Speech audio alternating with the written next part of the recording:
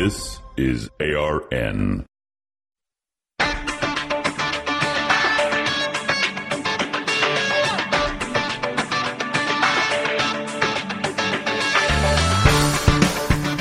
Decidedly Christian, distinctly biblical, and just a little bit nuts. This is Squirrel Chatter. And welcome to the Piney Woods, ladies and gentlemen. I am your Squirrel, the host, coming to you from the ARN studios, high atop the tallest tree in the Piney Woods. Good to have you with us. It is Wednesday, the 3rd day of January 2024. Amazing how fast time travels. I just think 2024. And I remember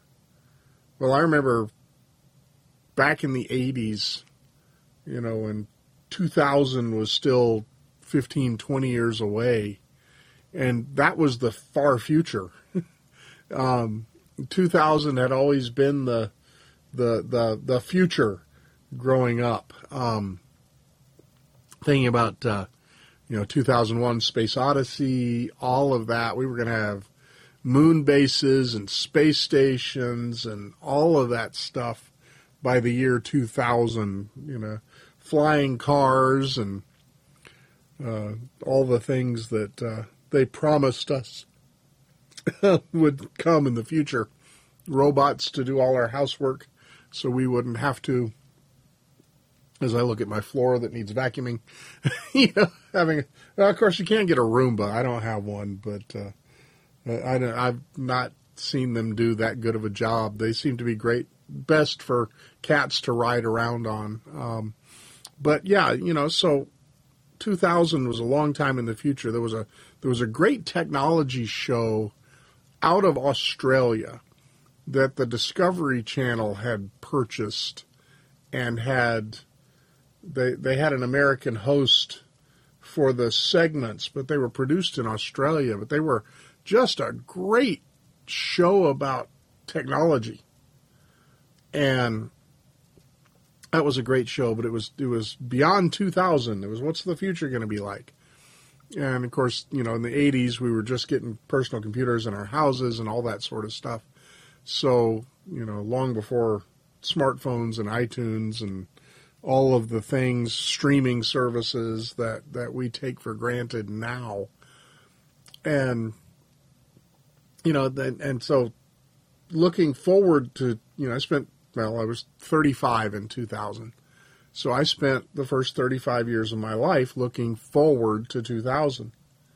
And now that was 25 years ago, or 24 years ago. And it's a blink of an eye.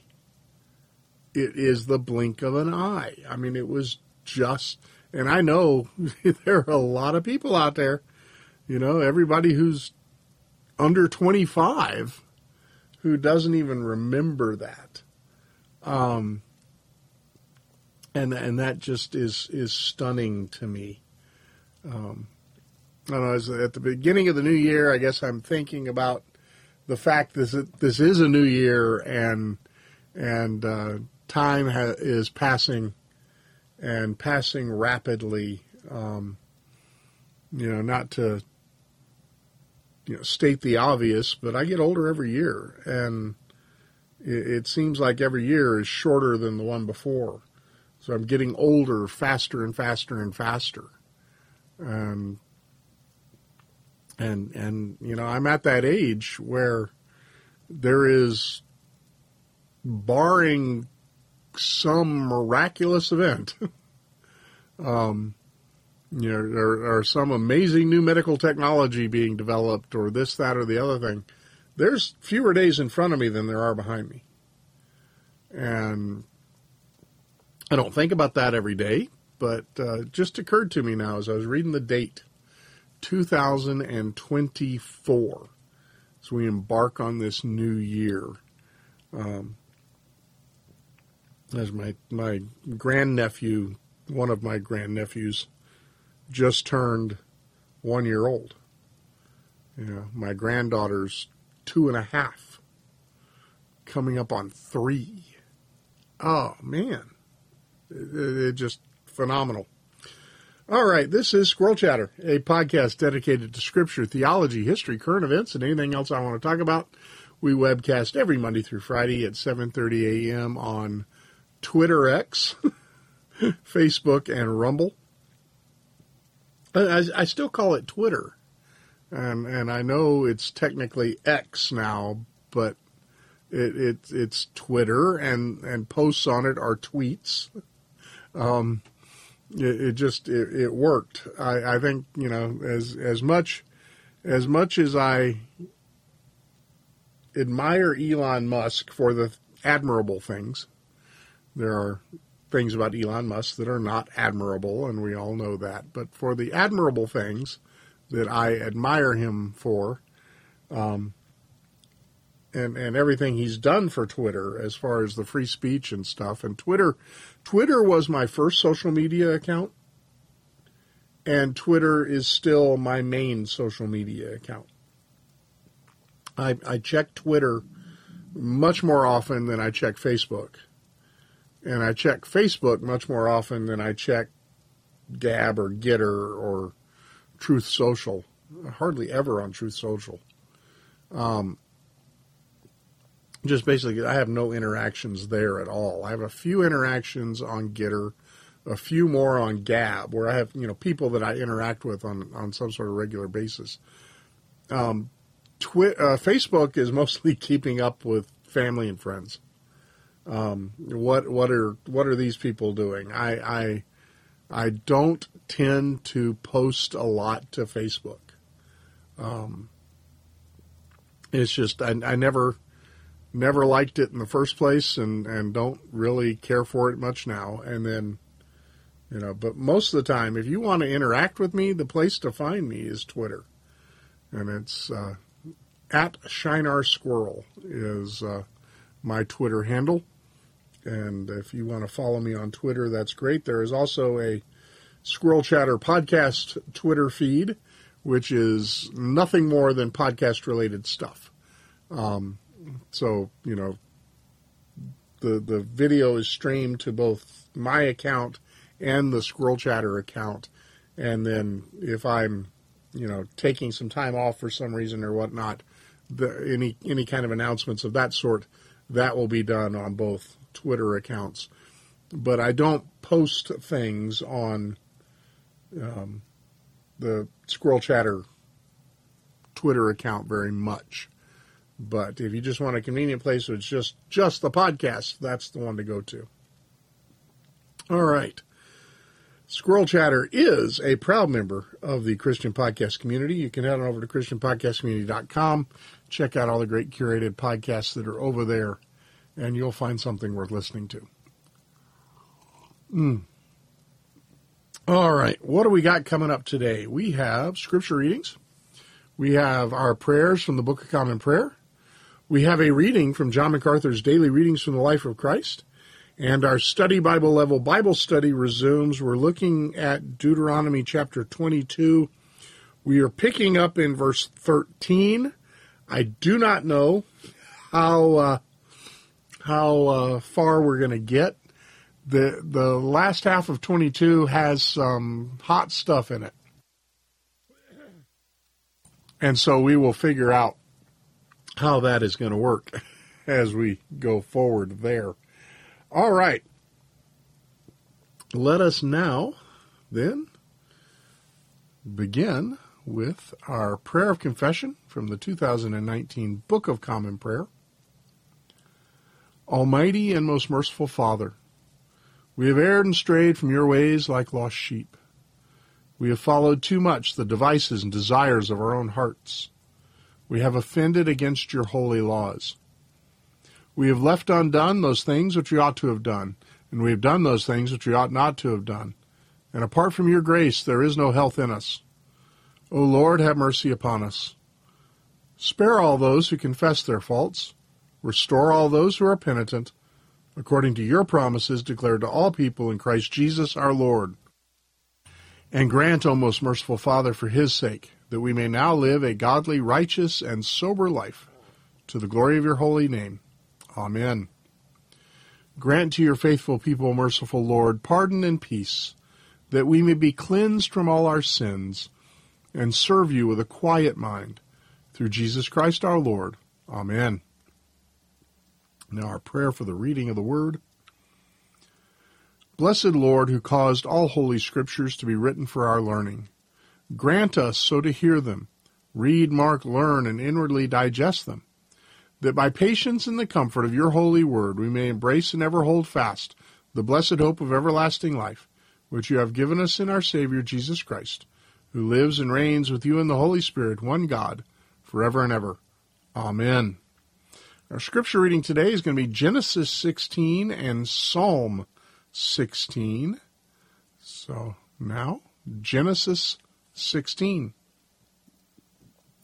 Now Sarai, Abram's wife, had borne him no children, and she had an Egyptian servant woman whose name was Hagar. So Sarai said to Abram, Now behold, Yahweh has shut my womb from bearing children. Please go in to my servant woman. Perhaps I will obtain children through her. And Abram listened to the voice of Sarai, and after Abram had lived 10 years in the land of Canaan, Abram's wife Sarai took Hagar the Egyptian, her servant woman, and gave her to her husband Abram as his wife. So he went in to Hagar, and she conceived. Then she saw that she had conceived, so her mistress became contemptible in her sight. And Sarai said to Abram, May the violence done to me be upon you. I gave my servant woman into your embrace, but she saw that she had conceived, so I became contemptible in her sight. May Yahweh judge between you and me. But Abram said to Sarai, Behold, your servant woman is in your hand. Do to her what is good in your sight. So Sarai afflicted her, and she fled from her presence. Now the angel of Yahweh found her by a spring of water in the wilderness, by the spring on the way to Shur. And he said, Hagar, Sarai's servant woman, where have you come from, and where are you going? And she said, I am fleeing from the presence of my mistress Sarai. Then the angel of Yahweh said to her, Return to your mistress, and humble yourself under her hands. Moreover, the angel of Yahweh said to her, I will greatly multiply your seed, so that they will be too many to be counted. And the angel of Yahweh said to her further, Behold, you are with child, and you will bear a son. You shall call his name Ishmael, because Yahweh has heard your affliction. And he will be a wild donkey of a man. His hand will be against everyone, and everyone's hand will be against him. And he will dwell in the face of all his brothers. Then she called the name of Yahweh who spoke to her. You are a God who sees, for she said, Have I even remained alive here after seeing him? Therefore the well was called Ber-Lahoyo, meaning it is between Kadesh and Bered. So Hagar bore Abram a son, and Abram called the name of his son whom Hagar bore Ishmael. Now Abram was 86 years old when Hagar bore Ishmael to him. And now Psalm 16, as I navigate over to the book of Psalms, Psalm 16. A miktam of David. Keep me, O God, for I take refuge in you. O my soul, you have said to Yahweh, You are my Lord, I have no good without you. As for the saints who are in the earth, they are the majestic ones, in whom is all my delight. The pains of those who have bartered for another god will be multiplied. I shall not pour out their drink offerings of blood, nor will I take their names upon my lips. Yahweh is the portion of my inheritance and my cup. You support my lot. The lines have fallen to me in pleasing places.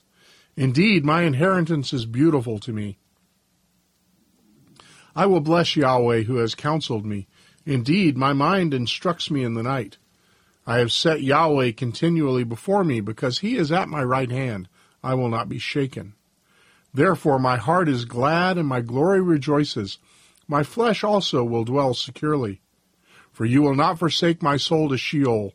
You will not give your Holy One over to see corruption. You will make known to me the path of life. In your presence is fullness of joy. In your right hand there are pleasures forever. This is the word of the Lord. And now, Our reading from Daily Readings from the Life of Christ by John MacArthur. Today's devotion is Using Wealth Wisely. Do not store up for yourselves treasures on earth, where moth and rust destroy, and where thieves break in and steal. But store up for yourselves treasures in heaven, where neither moth nor rust destroys, and where thieves do not break in or steal. For where your treasure is, there your heart will be also. Matthew 6:19 through 21. Dr. MacArthur writes, there is a great potential for your possessions to become idols when you accumulate them for yourself.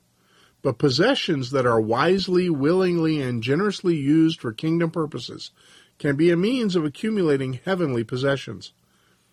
When they are hoarded and stored, they not only become a spiritual hindrance, but also are subject to loss through moth, rust, and thieves.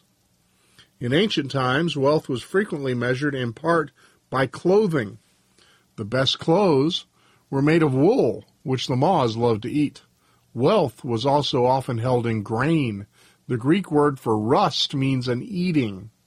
That's the application here, since grain was often ruined by rats, mice, worms, and insects.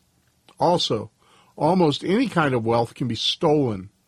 Many people in those days buried their non-perishable valuables in the ground, away from the house, often in a field. Nothing we own is completely safe from destruction or theft. But when our time, energy, and possessions are used to serve others and to further the Lord's work, they build up heavenly resources that are completely free from destruction or theft. Make sure you are living by this principle. Honor the Lord from your wealth and from the first of all your produce, so your barns will be filled with plenty, and your vats will overflow with new wine. Proverbs 3:9 and 10. Ask yourself, how many of your worries revolve around financial issues? What kind of stress and strain does this place on your mind and spirit, whether your problem involves being anxious about the prospects of the money you have or anxious about the money you don't have? Good word this morning about wealth and property. All right. That brings us to our study Bible level Bible study of Deuteronomy. We are in chapter 21. We're picking up in verse 13. And this is, as I said, there's some hot stuff in here today. And the reason it's timely is the fact that we live in a world that has become more and more saturated with sexual immorality. Sexual immorality has always existed, but it has become, I think it's always existed, it's always been virtually commonplace. But it has become in our society, and ours is not the first society that this has happened to, but it has become noticeable that our society is accepting of sexual immorality at a level that I never thought possible. And we've talked about, homosexuality and transgenderism and all of that, especially on some recent Monday meanderings. So we have this, it's noticeable, and we do talk about it, but I think it's also so ubiquitous that we don't notice it that much. What do I mean by that? Just a couple of recent examples. I watched just an absolutely funny romantic comedy. I mean, it was hilarious. It's on Apple Plus, or Apple TV, and it is called Ghosted. And I don't remember the name of the actress, but the male protagonist was Chris Evans. And it's just a funny romantic comedy. But I noted as I watched it that when the couple met, they had sex that first day. You know, instant sparks, love at first sight. And of course, then they broke up and had to get back together. And it was a funny movie, well written, well acted. It's a romantic action comedy. It's a romantic comedy along the lines of True Lies, where there's a spy thriller going on in the background. So it's or in the foreground. It's hard to miss, but it's a thriller action movie with chase scenes and shootouts and all that stuff. But it's a romantic comedy, and it really was really well done and very enjoyable. But the two main characters slept together on their very first day together. They had just met, and you're just like, and everybody seems to think this is normal. And quite frankly, it is normal, and that's the sad part about it.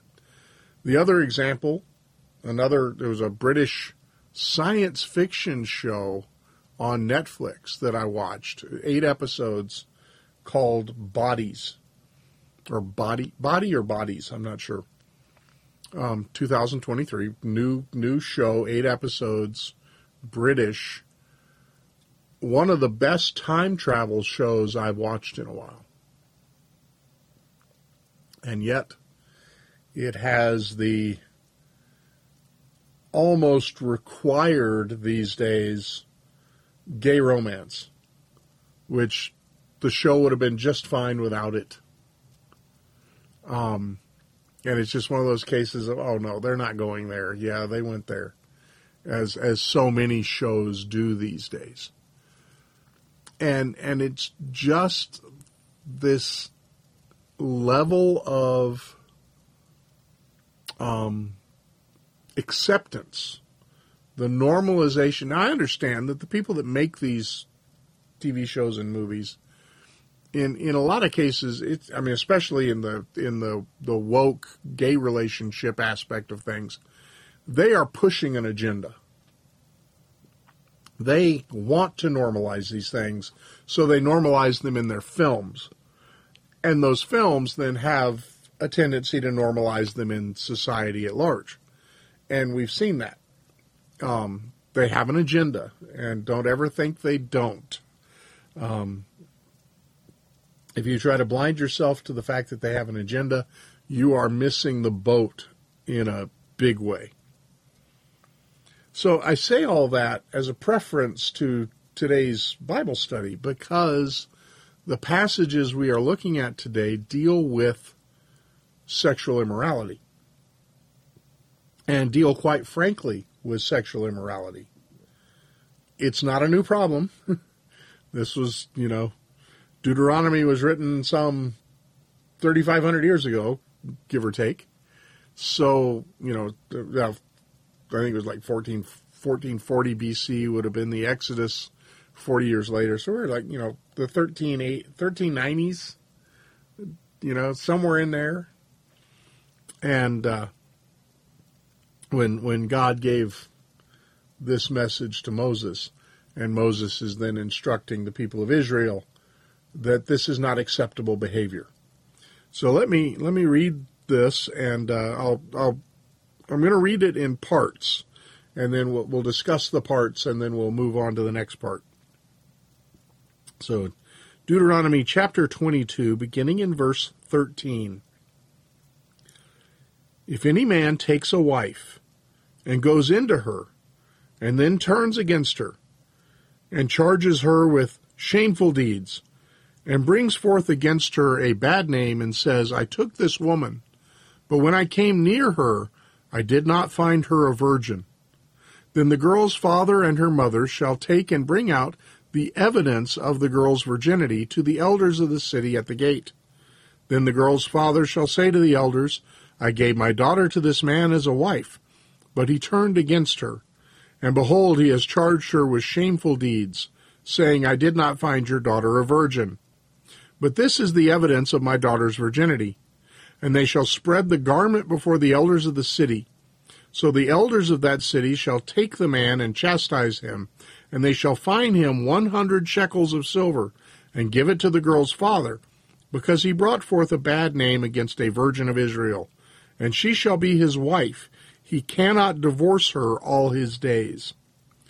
So the situation here is that a man marries a young lady, decides, he does not desire to keep her as his wife, and he brings forth a false charge that she was not a virgin on their wedding night. So, first off, this shows the prize that is virginity. It is something that is important. It's totally devalued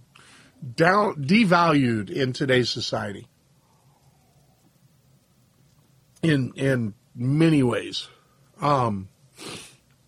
In fact, I would say that virgins are probably looked down on by our society as naive and idealistic and certainly no fun, right? But virginity was prized. Virginity was valued to the point that if a man married a woman and she wasn't a virgin on their wedding night, that was grounds for divorce. And so this was he's charging her with something shameful, that she wasn't a virgin. And that's a shameful thing to find, that a young unmarried woman wasn't a virgin on her wedding night. So virginity is important. And it's not anything that we ought to discount. And so this is an important thing to recall. So he says, I took her, found out she wasn't a virgin. And then it says here, the girl's mother and father shall take and bring out the evidence of the girl's virginity to the elders of the city at the gate. And it says, I gave my daughter to this man as to be his wife, and he has turned against her. He's charged her with shameful deeds, saying, I did not find your daughter a virgin, but this is the evidence of my daughter's virginity. And it says he would spread the garment before the elders of the city. So this would be the bedclothes stained with the maiden blood. That would be indication of the girl's virginity. So this is, it's blatant, This is the evidence of my daughter's virginity. So that would have been preserved, and it would have been considered evidence because it was an important thing for the family to have proof of the daughter's virginity, to show for the father especially to say, I have protected my daughter as she was growing up, and I have kept her from shameful deeds, and I have kept her pure for her husband.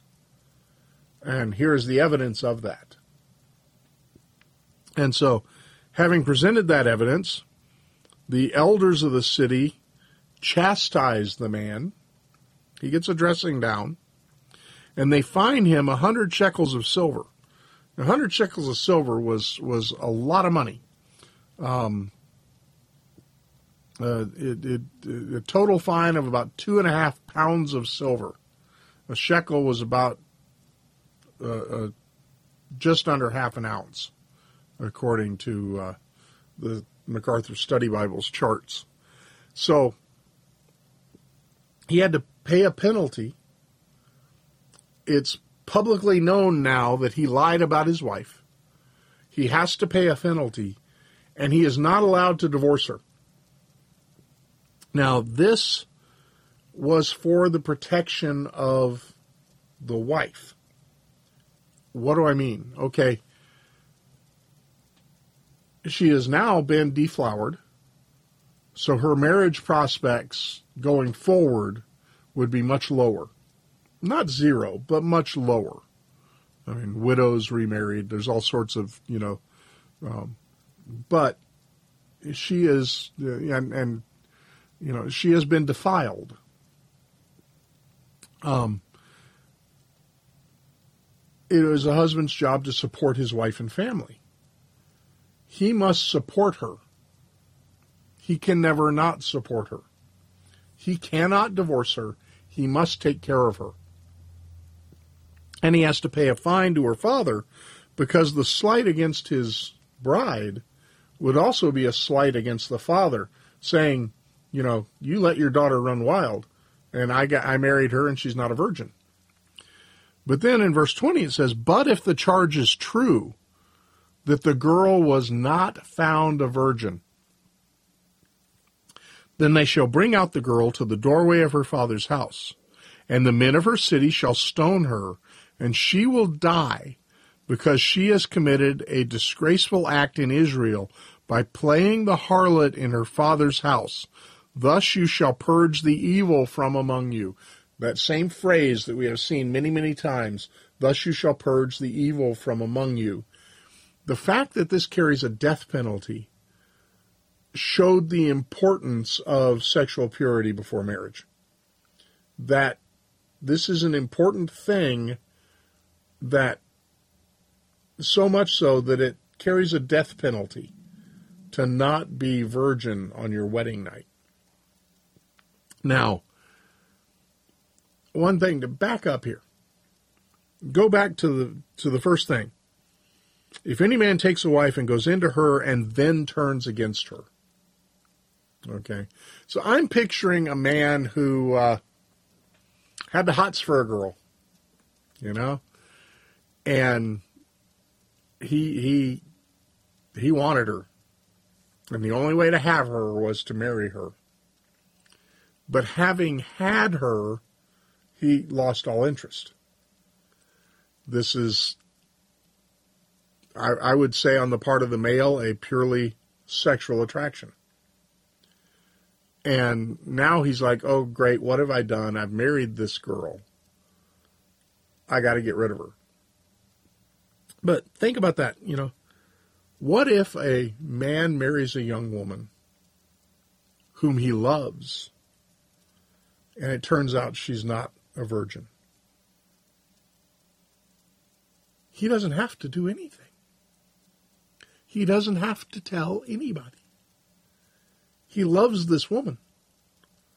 He can keep her and protect her, and they can go happily through life, and nobody need know anything. Now, her family may know, because there's no evidence of virginity in the wedding bed. But, they don't have to say anything. He didn't say anything. They don't say anything. Love covers a multitude of sins. There is no requirement for the young man to come forth and declare that his wife wasn't a virgin. Now, if he truly loves her, there is and she loves him, there's the possibility he already knew. Let's be realistic. She may not be a virgin because of him. Teenagers then and now, not much different. But there's no need for him to say anything. He doesn't have to turn against her. There's no requirement for that here. But if he does, and the evidence is brought forth and it shows that she is a virgin, then he has to pay a fine and he can't divorce her. But if the charge is true and the girl is not found a virgin, it carries a death penalty because she committed a disgraceful act in Israel by playing the harlot in her father's house. Thus you shall purge the evil from among you. And I think also we would have the case where the young man was not the cause it was not the reason why the particular girl was not a virgin on her wedding night. He found out it was somebody else. She had been lied to, so that it might even be a case of a person who was, where the girl was a harlot, and he found out on the wedding night. And he could have been, totally soul crushed by this. But yeah, this is a disgraceful act in Israel. She played a harlot in her father's house. She disgraced her father. She disgraced her family. She disgraced herself. She disgraced her husband. And the penalty was death. So you shall purge the evil from among you, because it's supposed to be, this is a deterrent. This is going to get people's attention. Now we turn to cases of fornication and rape. Listen to this. And adultery. If a man is found lying with a married woman, then both of them shall die. The man who lay with the woman and the woman. Thus you shall purge the evil from Israel. So if a man is sleeping with a married woman, both of them are to be put to death, because adultery is a crime. It is an abomination to God. It is evil. And so the word gets out, hey, don't mess with another man's wife. And the word gets out, wives, don't mess around. The story in the pericope adultery of the woman caught in adultery, the interesting thing is that according to the story, which we can go into at another time, is not original scripture. There is no doubt. There's not even a question as to whether or not the pericope adultery was originally in the Gospel of John. It wasn't. But it is noticeable that in that story, these Pharisees who bring the poor woman caught in adultery before Jesus to be stoned didn't bring the guy. What does this say? If a man is found lying with a married woman, then both of them shall die. The man who lay with the woman and the woman, thus you shall purge the evil from Israel. So when you read the pericope adultery, where's the guy? They let the guy go? And yet they're supposed to be sticklers for the law? They weren't. So then, in verse 23, we go to premarital sex. And also rape. And that's something that we need to make a distinction of here. This is an important passage. If there is a girl who is a virgin engaged to a man, and another man finds her in the city and lies with her, then you shall bring them both out to the gate of the city and stone them, and they will die, the girl because she did not cry out in the city, and the man because he has violated his neighbor's wife. Thus you shall purge the evil from among you.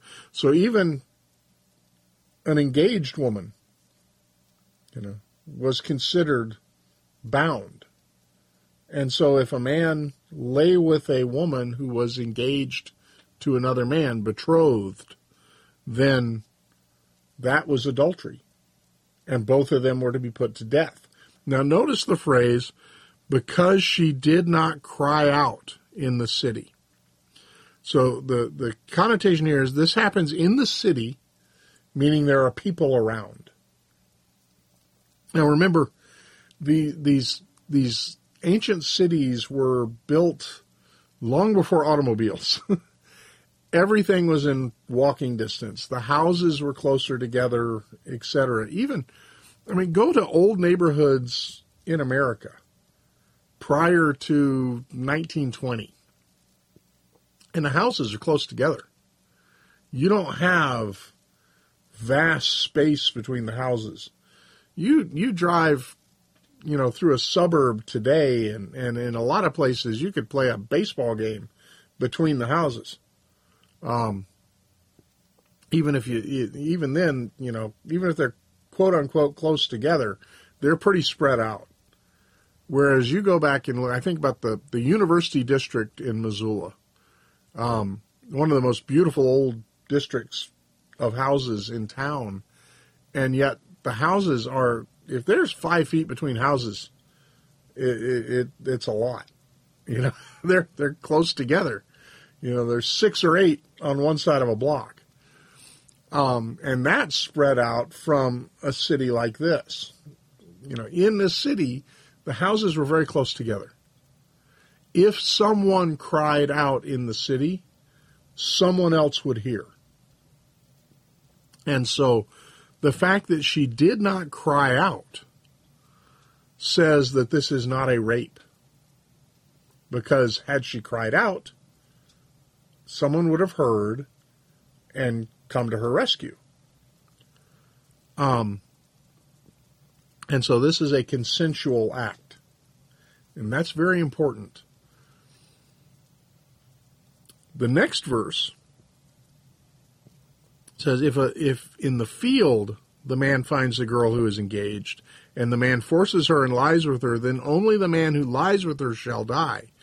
But you shall do nothing to the girl, for there is no sin in the girl worthy of death. For just as a man rises against his neighbor and murders him, so is this case. When he found her in the field, the engaged girl cried out, but there was no one to save her. So here, because it happened in the field, where there weren't people around, and the field doesn't just mean a plowed field. I mean, out in the, field and stream sort of thing. Out in the outside of the city where there weren't people around. It said, you assume she cried out because you have no evidence that she didn't. And so only the man would be killed. Now, understand this. This right here establishes the death penalty for rape. And that's important to understand as we read the next paragraph, because the next paragraph is often thrown out by anti-Christians as evidence that this is a horrible thing. It says, if a man finds a girl who is a virgin, who is not engaged, and seizes her and lies with her, and they are found, then the man who lay with her shall give the girl's father 50 shekels of silver, and she shall become his wife, because he has violated her. He cannot divorce her all her days. So this is not a case of rape. Now I know it says he seizes her and lies with her. It's not referring to a violent attack. This is a consensual act. Because if it was rape, it would be a death penalty. So this is a man who seduces a girl, who isn't married, who isn't engaged. And, okay, he has to pay a fine, and he has to marry the girl, and he cannot divorce her. This is, again, a case of, you can't have your way with young unmarried girls with impunity. If you seduce a young lady and she's not engaged to be married, then you have to marry her because you have violated her. You have taken what wasn't yours, which is her virginity. That belongs to her husband. And you were not her husband, so now you must become her husband. And again, you can't divorce her, which goes back to there in verse 19, where the man couldn't divorce the woman he lied about. Here, he can't divorce this woman either. And again, that was for her protection. A lot of people, you're just trapping this poor woman in a loveless marriage. Different times, folks. Different attitudes, different beliefs. This was for her protection. So, very important to remember. Then verse 30, we'll just finish it up, finish the chapter. A man shall not take his father's wife, so that he will not uncover his father's skirt. This is a prohibition. It says his father's wife. It's not saying his mother. So it's not, in that case, a direct incest.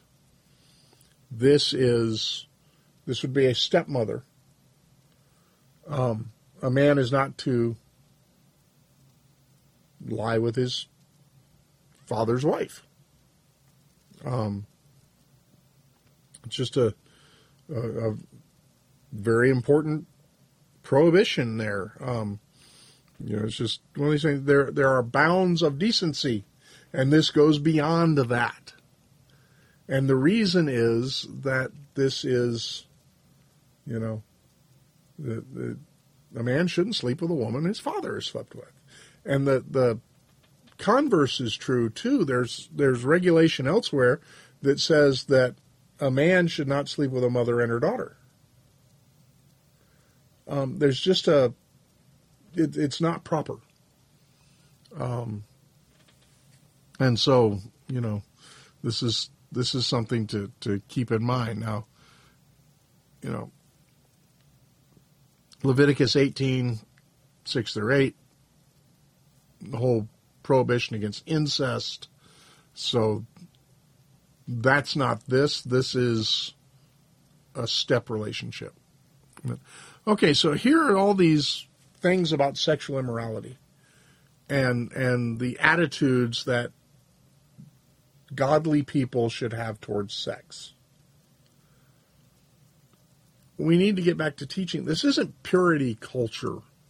That whole one of the biggest problems of purity culture was it was legalism, and it really wasn't as developed as it should have been. But it wasn't all bad either. And saving yourself for marriage is biblical. But there ought to be instruction on purity and all these other things about, why. And remember, marriage is a picture of Christ in the church. And that's why worshiping of false gods is considered spiritual adultery. It's violating the marriage between God and his people. So this is an important thing to remember. Purity is important.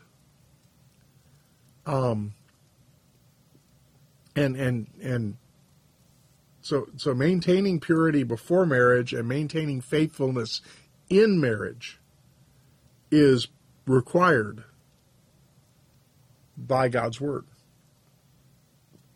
And that we live in a society that has totally discounted that. And it's something that we in the church, and are we going to get flack for it? Of course. If we stand for sexual purity before marriage and faithfulness in marriage, are we going to be lambasted by a society where everybody's sleeping with everybody? Of course. And a lot of the, criticism of purity culture is coming out of that. Now, one of the things that as I have gotten older and older and older, that I have become more and more convinced of is that young people are waiting way too long to get married. They're and that's one of the reasons why we have so much immorality, is the fact that, they're not getting married right out of high school when they're young and full of vim and vigor. And so, because they're young and full of vim and vigor, they start messing around. And, of course, they start messing around in high school. But you look at Old Testament times and even New Testament times, you know, Mary was probably no older than 15, maybe 16, when Christ was born, when she married Joseph. And he was probably only a couple of years older than she was. A man had to be established in a trade and able to support a wife before he could wed. But even then, we weren't talking 30, 35. We're talking, 16, 17, where a man could support his wife. And so, girls were getting married 14, 15, 16 years old. Guys were getting married 16, 17, 18 years old. Not 30. Not 35. And, that's, as I believe it was John MacArthur, at least that I first heard it from, puberty is God's way of saying it's time to start thinking about marriage. And we have extended childhood so far that, young people ought to be getting married younger. Don't wait. Find a guy, find a gal, get married, have many beautiful children, raise them in the church. It's important. It's very important. And it's important to understand these things before getting married. But we have a society that undermines all this, which is why it's even more important to teach a solid biblical foundation for sexual morality. It needs to be instructed to our young people starting, junior high level, from the parents and from the church. So, this is something that is very important, and parents need to be involved in the youth education, religious education at the church. They need to know what's being taught, and they need to be on board with it. And these things need to be emphasized. Not, but does our society look down on it? Of course. There was the new Speaker of the House, Mike Johnson. There was a newspaper report that came out last week, some sort of liberal media, mainstream media. There was a report that came out that was just shocked that he had his daughter,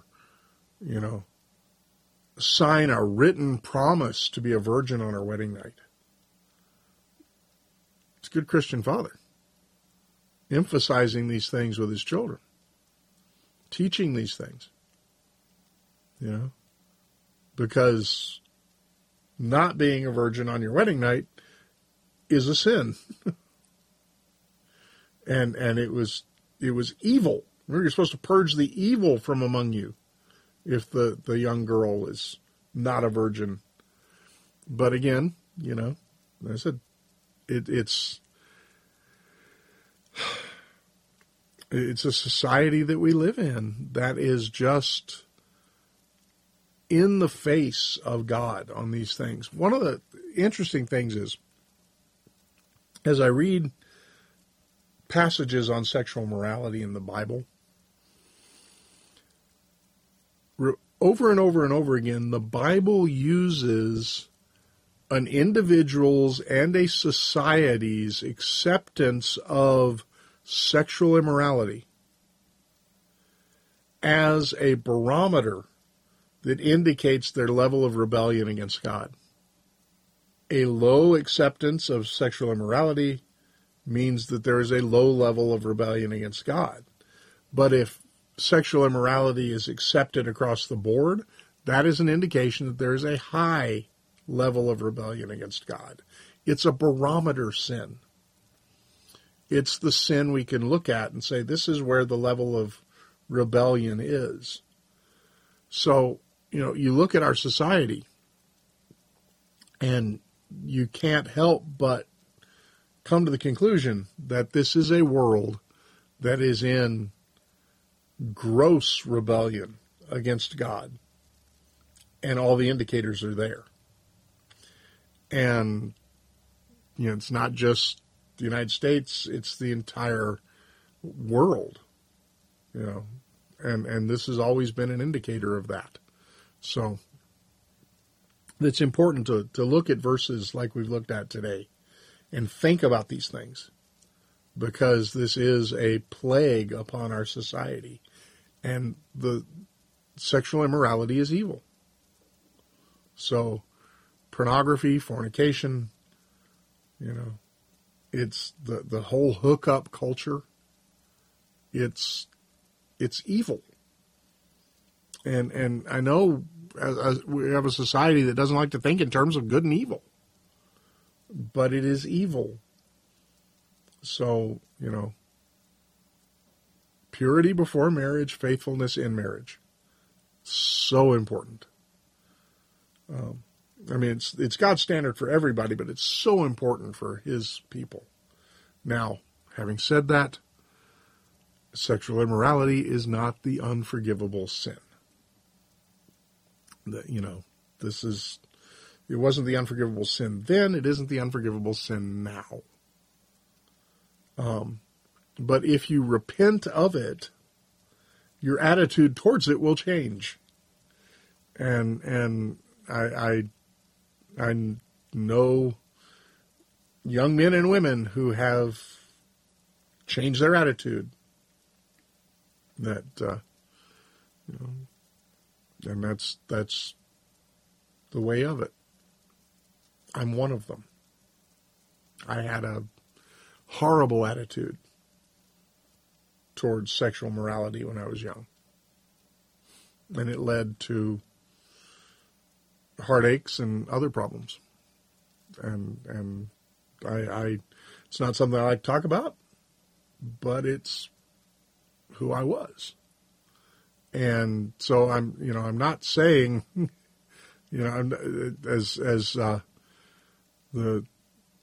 I've said more than once that all of God's laws, all of the thou shall nots that are in the Bible, can really be phrased as don't touch the hot stove. When you tell a toddler not to touch the hot stove, it's not because you know how fun hot stoves are and you're trying to keep them from having a good time. And that's the way it is with all of God's provisions. It's not that God knows how much fun it is and He's just trying to keep us from it. Of course, God knows how much fun it is. He created it. And it's supposed to be fun between a husband and a wife. And it brings great joy to a marriage. But right time and place. So purity before marriage, faithfulness in marriage, very important. Can't stress it enough. All right, let us now recite our faith in the words of the Apostles' Creed. I believe in God, the Father Almighty, creator of heaven and earth. I believe in Jesus Christ, His only Son, our Lord. He was conceived by the Holy Spirit and born of the Virgin Mary. He suffered under Pontius Pilate, was crucified, died, and was buried. He descended to the dead. On the third day He rose again. He ascended into heaven and is seated at the right hand of the Father. He will come again to judge the living and the dead. I believe in the Holy Spirit, the Holy Catholic Church, the communion of saints, the forgiveness of sins, the resurrection of the body, and the life everlasting. Amen. The collect for the first Sunday of Christmas. Almighty God, you have poured upon us the new light of your incarnate word. Grant that this light, kindled in our hearts, may shine forth in our lives through Jesus Christ our Lord, who lives and reigns with you in the unity of the Holy Spirit, one God, now and forever. Amen. And for grace, O Lord, our heavenly Father, almighty and everlasting God, you have brought us safely to the beginning of this day. Defend us by your mighty power, that we may not fall into sin, nor run into any danger, and that guided by your Spirit we may do what is righteous in your sight, through Jesus Christ our Lord. Amen. And for the unrepentant we pray. Merciful God, you desire not the death of sinners, but rather that they should turn to you and live. And through your only Son you have revealed yourself as the God who pardons iniquity. Have mercy on the unrepentant and those who do not believe. Awaken in them by your word and Holy Spirit a deep sense of their sinfulness and peril. Take from them all ignorance, hardness of heart, and contempt of your word. Grant them to know and feel that there is no other name under heaven given among men by which they must be saved, but only the name of the Lord Jesus Christ. And so bring them home and number them among your children, that they may be yours forever, through Jesus Christ our Lord, who lives and reigns with you in the Holy Spirit, one God, world without end. Amen. All right, folks, that is Squirrel Chatter today. A little bit heavier than normal, but heavy topic needed to be talked about as we continue to go through God's Word. Tomorrow's Thursday. We got Theology Thursday coming up, and then Federalist Friday is coming up on Friday, as this is our first full week of Squirrel Chatter in the new year, and getting back to our schedule in everything as we continue to march on. So as you go through the day, do the things you ought to do. Don't do the things you ought not do. Whatever you do, do it for the glory of the Lord. See you again here tomorrow for another episode of Squirrel Chatter. Take care. God bless.